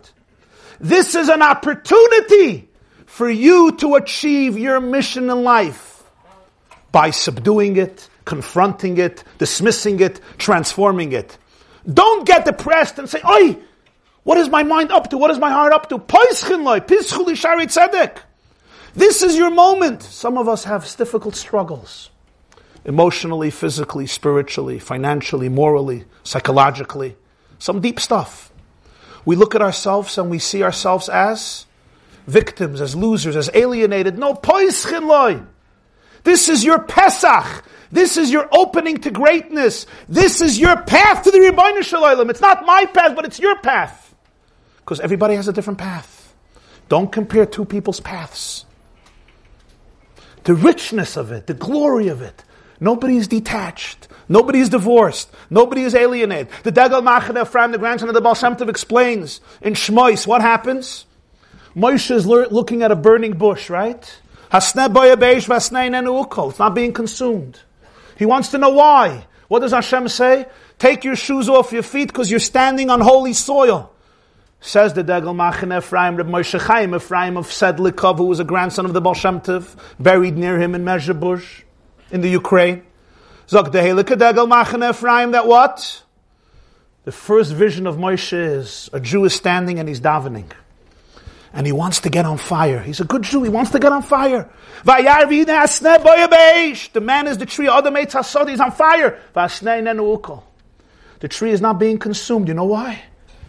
Because there are machshavas zaris, there are alien thoughts in him that don't stop disturbing him. They keep on coming in every day. Hasnein and uko. He wants to be consumed in a godly fire, in a getliche flam fire. And he can't. Hasnein and uko. There's a part of him that resists the flames. I'm not part of this. Whether it's intellectual, whether it's emotional. And what does he want to do? He says, Madua. Doesn't this show that my whole davening is worthless? So what does Hashem tell him? Take your shoes off your feet. The place upon which you're standing is sacred soil. The essence of Torah Baal Shem Tov is, you don't find holiness somewhere else. You know where you find holiness? Everybody in this room or anywhere around the world, watching or listening an hour later, finds themselves in a certain place. Physically, geographically, emotionally, mentally. Everyone here is in a different place. I know you're in the tent, but everybody here is in a different place. One person is Fardet Sholent, another person is Nachtet Sholent, one person is before the sesame chicken, one person is after the sesame chicken. One person is worried who's going to make Shabbos. You have 11 guests, you didn't even start. Another person is thinking about this. Every one of this. Another person wants to know what's the excuse you're going to have tonight for coming home late, etc., etc. You can always blame Rabbi why, don't worry. As long as you give chazara of everything I said, you could blame me. As long as you give chazara, they'll forgive you. Everyone is in a different mental space. And that's the small stuff. And then there's deep spaces that we're in on so many different levels. That's you. And then there's your spouse, or yourself, your children, your loved ones. Everyone is in a different space. And we always say, when am I going to get to that space? When am I going to be like this person? When am I going to do this? When? Right now, take your shoes off your feet. The place upon which you're standing is sacred. Right here, right now. You have everything you need to connect to the truth that you need to connect to right now. What that truth is different than mine. I have to deal with one issue. You have to deal with another issue. Everyone has a different journey. But don't run. You don't have to run. Right here, don't dismiss yourself. You're having Chshav Zaras, you're middle of davening. He continues. You see this sneh? It's all me. I'm inside of these thoughts. All of them are here to create the arena in which your life is supposed to play itself out. To be able to bring redemption to yourself and to bring redemption to the world. There's an unbelievable word of the Baal Shem Tov. It says, "Haf mamash haf levafella." We say in Yeshaya Hanavi on a fast day, "Yazev Rosha Darka," yeah, right? V'ish oven machshavoisav. The wicked person should let go of his thoughts. Ki loy machshavoisechem machshavoisai. My thoughts are not your thoughts. So there's a word from the Baal Shem Tov, quite heavy. He says, Ki loy machshavoisechem machshavoisechem. That's what the Rasha thinks. Yaziv Rasha Darka v'yishavim machshavoisav. He has to let go of which thoughts? You know which thoughts? Ki loy machshavoisei machshavoisechem. That my thoughts are not your thoughts. The problem of the Rasha is that he thinks that his thoughts are not divine. He looks at his thoughts and he says, I'm a Rasha. That's what makes you a Rasha. The greatest mistake of a Rasha is that he thinks that he's really disconnected. The greatest thing I have to do tshuva on is the fact that I think that I really have to do tshuva because I'm absolutely separated. Really, even those thoughts, they're very negative. Those thoughts are there to bring you to your own light. Those thoughts are there to challenge you. It doesn't mean I have to go follow those thoughts. It's not what we're saying. Don't misconstrue the words here. It means the thoughts sometimes are there to be able to create a challenge where I flex my muscles, but they're all part of my dveikus with Hashem. It's part of my kedusha. Admas koideshu. And this means in the worlds of the Baal Shem Tov, people who followed that path were never afraid of talking about their problems, their flaws. They were not afraid to be vulnerable because they knew that God does not want perfect people. God wants real people. God is not looking for holy people to do holy things. He's looking for unholy people to do holy things. You're unholy? Awesome! Nisava Kadosh Baruch Hu liyis loydira bitachtoinim. In the lowly world, He wanted to have the Shekhinah dwelling, not in the spiritual Alps of Switzerland in Olam Haba. There you have trillions, sextillions of malachim, Kadosh, Kadosh, Kadosh. It's the person down here, the imperfect person. So that's why Never afraid of being vulnerable, of being honest, of being real, of being authentic. You don't have to be afraid, not of your trauma, not of your flaws, not of your mistakes. I don't have to be afraid. There's a core that could never be destroyed. Nothing will ever destroy it. On the contrary, he wants people who are real, who are authentic. That's why in the world of the Baal Shem Tov, there was such a focus on a concept called Dibuk Chaverim, G'doyle Legime, the Fabrengen, where people would come together for what purpose? Hundreds of years before the 12-step program. People don't realize the 12-step program was invented by the Baal Shem Tov. It wasn't a 12-step program, it was a 613-step program. But that's what he invented. People think today they sit in a group and everybody's open. They're like, wow, we never had this by us. It's a tragedy we never had it by us because we are often alienated from our own teachings. That's what they did. They were open. They spoke to each other openly. When people didn't judge each other, they weren't busy eating up somebody else. I wasn't living in your throat, you weren't living in my throat. On the contrary, you celebrate people's journeys, you help people grow together. It's an atmosphere of oneness, but for this you have to put on his glasses. And you have to learn how to make these glasses, and how to put on the glasses, and then clean the glasses every day.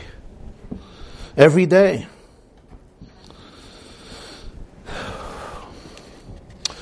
You know, Rabbi Isai, I grew up, my father, Zechrona Levracha, was the editor-in-chief of a Yiddish newspaper, which for some of you was the greatest newspaper, for some of you was the worst newspaper, for some of you it was very holy, and for some of you it was very impure. So I grew up with that as well. It's part of my trauma. So,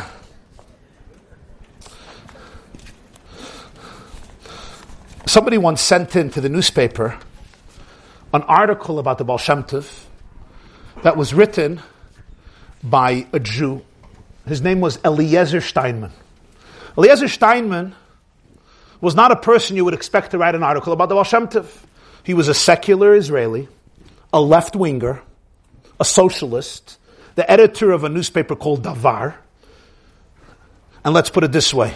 Was quite a left-wing newspaper, member of Mapai, extremely left-wing, socialist, and somewhat anti-religious. But at some point in his life, he discovered the world of Chassidus. And he delved into it for years, and he was a brilliant man. And he ended up writing 10 Sfarim on Chassidus, called Mishnas HaChassidus. One on the Baal Shem Tov, 2 on the Baal HaTanya and Chabad, 1 on Breslev, Polish Chassidus, Galician Chassidus, Hungarian Chassidus, Pshischa, Kotsk, Baditch. 10 Svarim, 10 brilliant books. But somebody sent into the paper an article that he wrote in Yiddish once about the Baal Shem Tov. 2 articles. And I read it years ago when it came to the newspaper, to the Allgemeine Journal. But today I looked it up again because I remember that it left an impression on me. And I felt that I have to read to you a few paragraphs from his article. People ask me why I give these classes in English when most people here speak Yiddish. The answer is because people who speak Yiddish like to feel sophisticated. So I speak English. That's the reason. Besides, there's a few people, not everybody understands Yiddish. Some people understand English. And even the people who understand Yiddish, their animal soul understands better English. And I want to speak not only to their heilige sich, but also their real self. Their real self. So I speak this language. But for it, I feel a little guilty that I don't speak Yiddish, because I speak Yiddish better than I speak English. And I actually have, we have the Russian Yiddish, so it's actually a little more authentic. So I saw this, and it was now it's a very long article, but I want to read to you a few paragraphs that he writes in Yiddish, the original. And then I'm going to translate for those who don't understand, or for those who don't want to understand in Yiddish. Okay? But listen, why do I quote him? I quote him because here's a Jew who, unlike many people here, grew up in the exact opposite environment than many people sitting in this room. Opposite. So he came completely from far. And you remember Yisro comes and he says, Ata yadati, ki gadol Hashem mikol ha'elakim, melamed shleiniach avodah zarah shelo yavda. Yisro knew everything. So sometimes it's very interesting to hear how somebody from a completely different culture and environment, very secular, very anti-religious, not only anti-chassidus, anti-religious, speaks about the Baal Shem Tov. after his research and teachings. I don't know if many of us who grew up in Hasidic homes, Hasidic yeshivas and Batei Medrash, can even begin to articulate ourselves like the Baal Shem Tov this way. Maybe after tonight there'll be a little change. I chose mamish a few from many. I'm going to read. Punkt wie der Frühmorgen. Mach nicht keine Havoyes zu bekämpfen die Nacht und flicken Federn von der Finsternis. Kommt und schein ist ein neue Beginnen. Der Baal Shem Tov ist gewesen wie ein neuer Tag. Lange Deures Fahrem hat sich nicht bewiesen bei Jiden, als Held zerstrahlte und befreite Neshama wie seine. Ist gewesen frei von Schrecken, von Sorgen, von Atzvus, von Morescheure, von Charottes. Wir hören von ihm nicht kein Krächzen und Sifzen. Weint nicht, klockt nicht, straft nicht, mustert nicht. Hat nicht keine Teines zu keinem. Will nicht zum Rebbeinu Shalom. Nicht nur hat nicht der Lust kein meuchende Katnus und kein Chulshas Hadas, kein Schiflus Hanefesh und kein Gefallenkeit. Weckt euch nicht im Pettig kein meuchende Gadlus und Erheubenkeit, wie es aber sich neue gewähnt als sachidische Gedäulen Bisim und viel von seinen Talmidim. Der menschliche Gadlus für ihm ist gewähnt als Selbstverständlichkeit. Darf ein Mensch sich reißen zu Gott? Darf ein Mensch sich einreißen zu solcher sein, zu Gilu Schchine? Gott ist Umetum. Der Schchine ruht Umetum. Der Baal Shem Tov hat das nicht gesagt ausdrücklich. Wir wissen überhaupt nicht genau, was er hat gesagt. Was man hat ihm noch gesagt, von seinem Meul Ibe gesagt, von Aremes, von Atnua, aber von all seinen Wunken und Funken. Sag ich zer und nicht der Sagten, ist für uns klar, als dem Ingen, als Mensch ist geglichen zu Avorem, hat der Baal Shem Tov nicht Geudes gewähnt. In Jiddischkeit seinen voran zwei Schittes. Die Schitte von Imke Bonim, die Schitte von Imke Avodim. Wir kennen die ganze Teure von Baal Shem Tov reinpressen in einen kurzen Satz. Mensch, du bist ein Kind. Der Mensch ist Gottes Kind. Kein Tropen Avdus merkt sich nicht in dem Baal Shem Tov sein und Sog. Ist kuloi an Ausgeleister von der Schlagene damit. Kuloi koime Skufe. A viel in der Minion von Madreges lässt sich nicht rein zu viel. Der Mensch, wie steht, der lenkt in Kisei HaKoved. Weil der Himmel ist nicht nur auf dem Himmel, der Himmel ist euch auf der Erde. Ja, der Erde ist Gottes Fußbänkele, aber Gottes Fußbänkele ist euch a Kisei HaKoved. Die Mekubalim haben gezeugen der Erde zum Himmel. Der Baal Shem Tov hat gezeugen dem Himmel zu der Erde. Und in Teuch, hat bechlall nicht gezeugen. Bei ihm ist gar nicht gewinn angezeugen. Verscharft, aufgespitzt, als eine tiefsinnige Poschetkeit. Ist aufgekommen mit ihm auf unsere Welt. Alles ist klar und säuber. Frühmorgendig Teug. Still. Und stillig und fleik. Die ganze Welt ist gefliegelt und gespiegelt. Kein Wunder nicht, was euch der Baal Shem Tovs Pferd, seinen fliegeldicke Chayes, sein Oi guckt in dem Erchakem. Aber darf man Quitzes haderech? Weil man ist da, dorten. Nicht doch keine Mechitzes beim Baal Shem Tov. Nicht doch keine verwickelte Knäulen. Seien nicht doch keine finstere Zures. Was seien denn Zores? Knäulen seien sie, Verplantungen, Verkrimmtheiten. Wenn es kommt der Baal Shem Tov mit der frischen Neshama, wird mit Kuyim, wie der Posse gesagt, soll das Krumme werden gleich. Wenn es kommt auf der Welt ein emesdig neuer Mensch, guckt auf alles mit neuen Augen. Was ist denn ein neuer Guck? Eine neue Schaffung. Neue Augen schaffen eine neue Welt. Eine neue Erde und einen neuen Himmel. Die Welt ausgelöst von ihrer Altkeit, von ihrer Wachendigkeit, von ihrer Versorgtheit. Durch dem Auslesers Augen werden wir alle abgefrischt und beneit. Alle Arumim seinen Avelim. Ist ein Chossen von einem alten neue Teure, ein Chossen von Simchas Teure. Die Welt ist schon wieder spiegeldig, die Iden spielevdig, tanzendig, singendig. Nicht nur einzelne, abgeklibbene, aus der Welt Zweige haben sich freudig zerschockelt. Der ganze idische Lebensbäum hat angeheben springen auf freiliche Kedusche. Heilig Himmel, heilig Erd, heilig Jetwe der Baschefenisch, heilig Id und heilig Klal Yisrael, a größe Simche, an ungeheuret Weikes, a tiefe Hislavus, weil der Baal Shem Tov hat aufgehört singen Echa. Hat angeheben singen Shir HaShirim.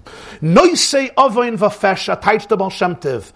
Hebt auf die Sind. Neusei Ovoin. Hebt auf. Hebt sie zu der Madrege von Gdusha. Sur Meirov Asei Tov meint, abkehren von dem Schlechten, Asei Tov und verwandeln des Schlechts in Guts. Kein Sache in der Welt, tarnisch gehen verleuden. A Chossid dit nicht Gott, kedei reinzukommen in Gan Eden. A Chossid von Baal Shem Tov dient nicht Gott, kedei zu hereinkommen in Gan Eden. Dient Gott, und das ist schon Gan Eden. Bekommt jene Welt auf der Welt.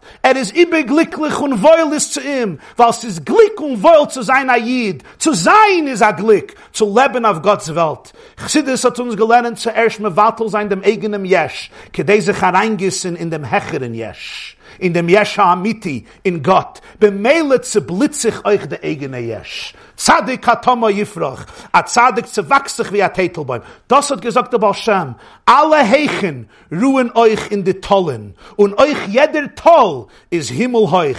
Weil der Schin ist umetum. Schweben alle tiefste Tiefen in der höchste Heichen.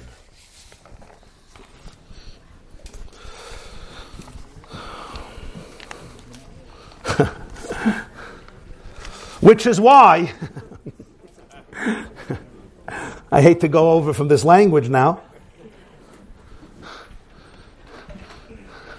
Which is why when they used to ask why the Baal Shem Tov was born, why he was born, not when he was born or where, why he was born, one of the great answers that was given was that when a person is in a comatose state, one of the old sgulas, one of the old omens was to whisper his name into his ear and revive him through his own name, because the name connects you to your soul.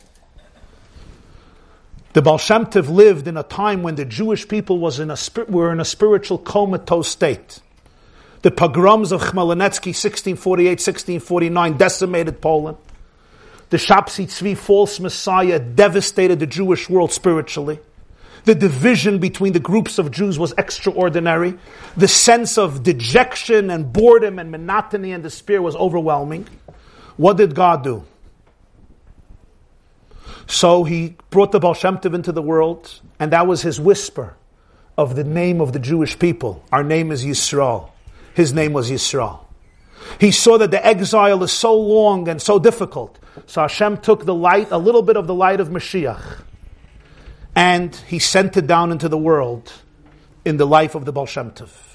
A little bit of the light of redemption was given to the Jewish people. And thus, a new pair of glasses, a new set of glasses were turned on, were put on, were introduced. If there is a generation that needs this pair of glasses, I think it's ours. Thank you. Have a wonderful week.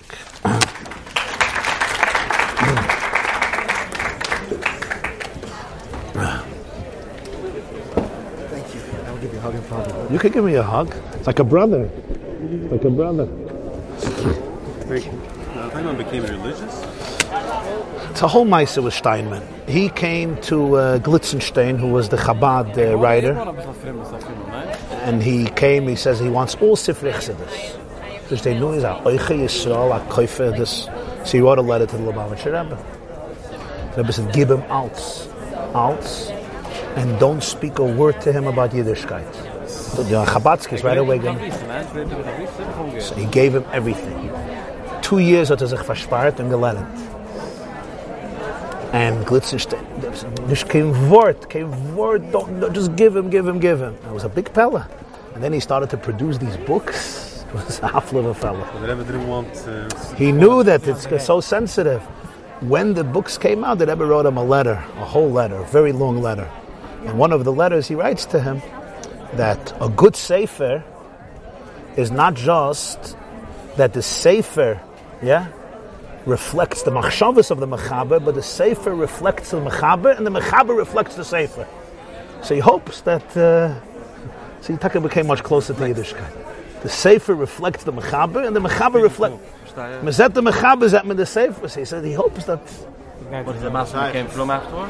he became close to Yiddishkeit. Exactly, was I think kashrus and tefillin. Nee, als Kind weiß ich nicht. So wie alle von sie sind. Yeah. The Rebbe writes to him over there in the letter, that's a pella already.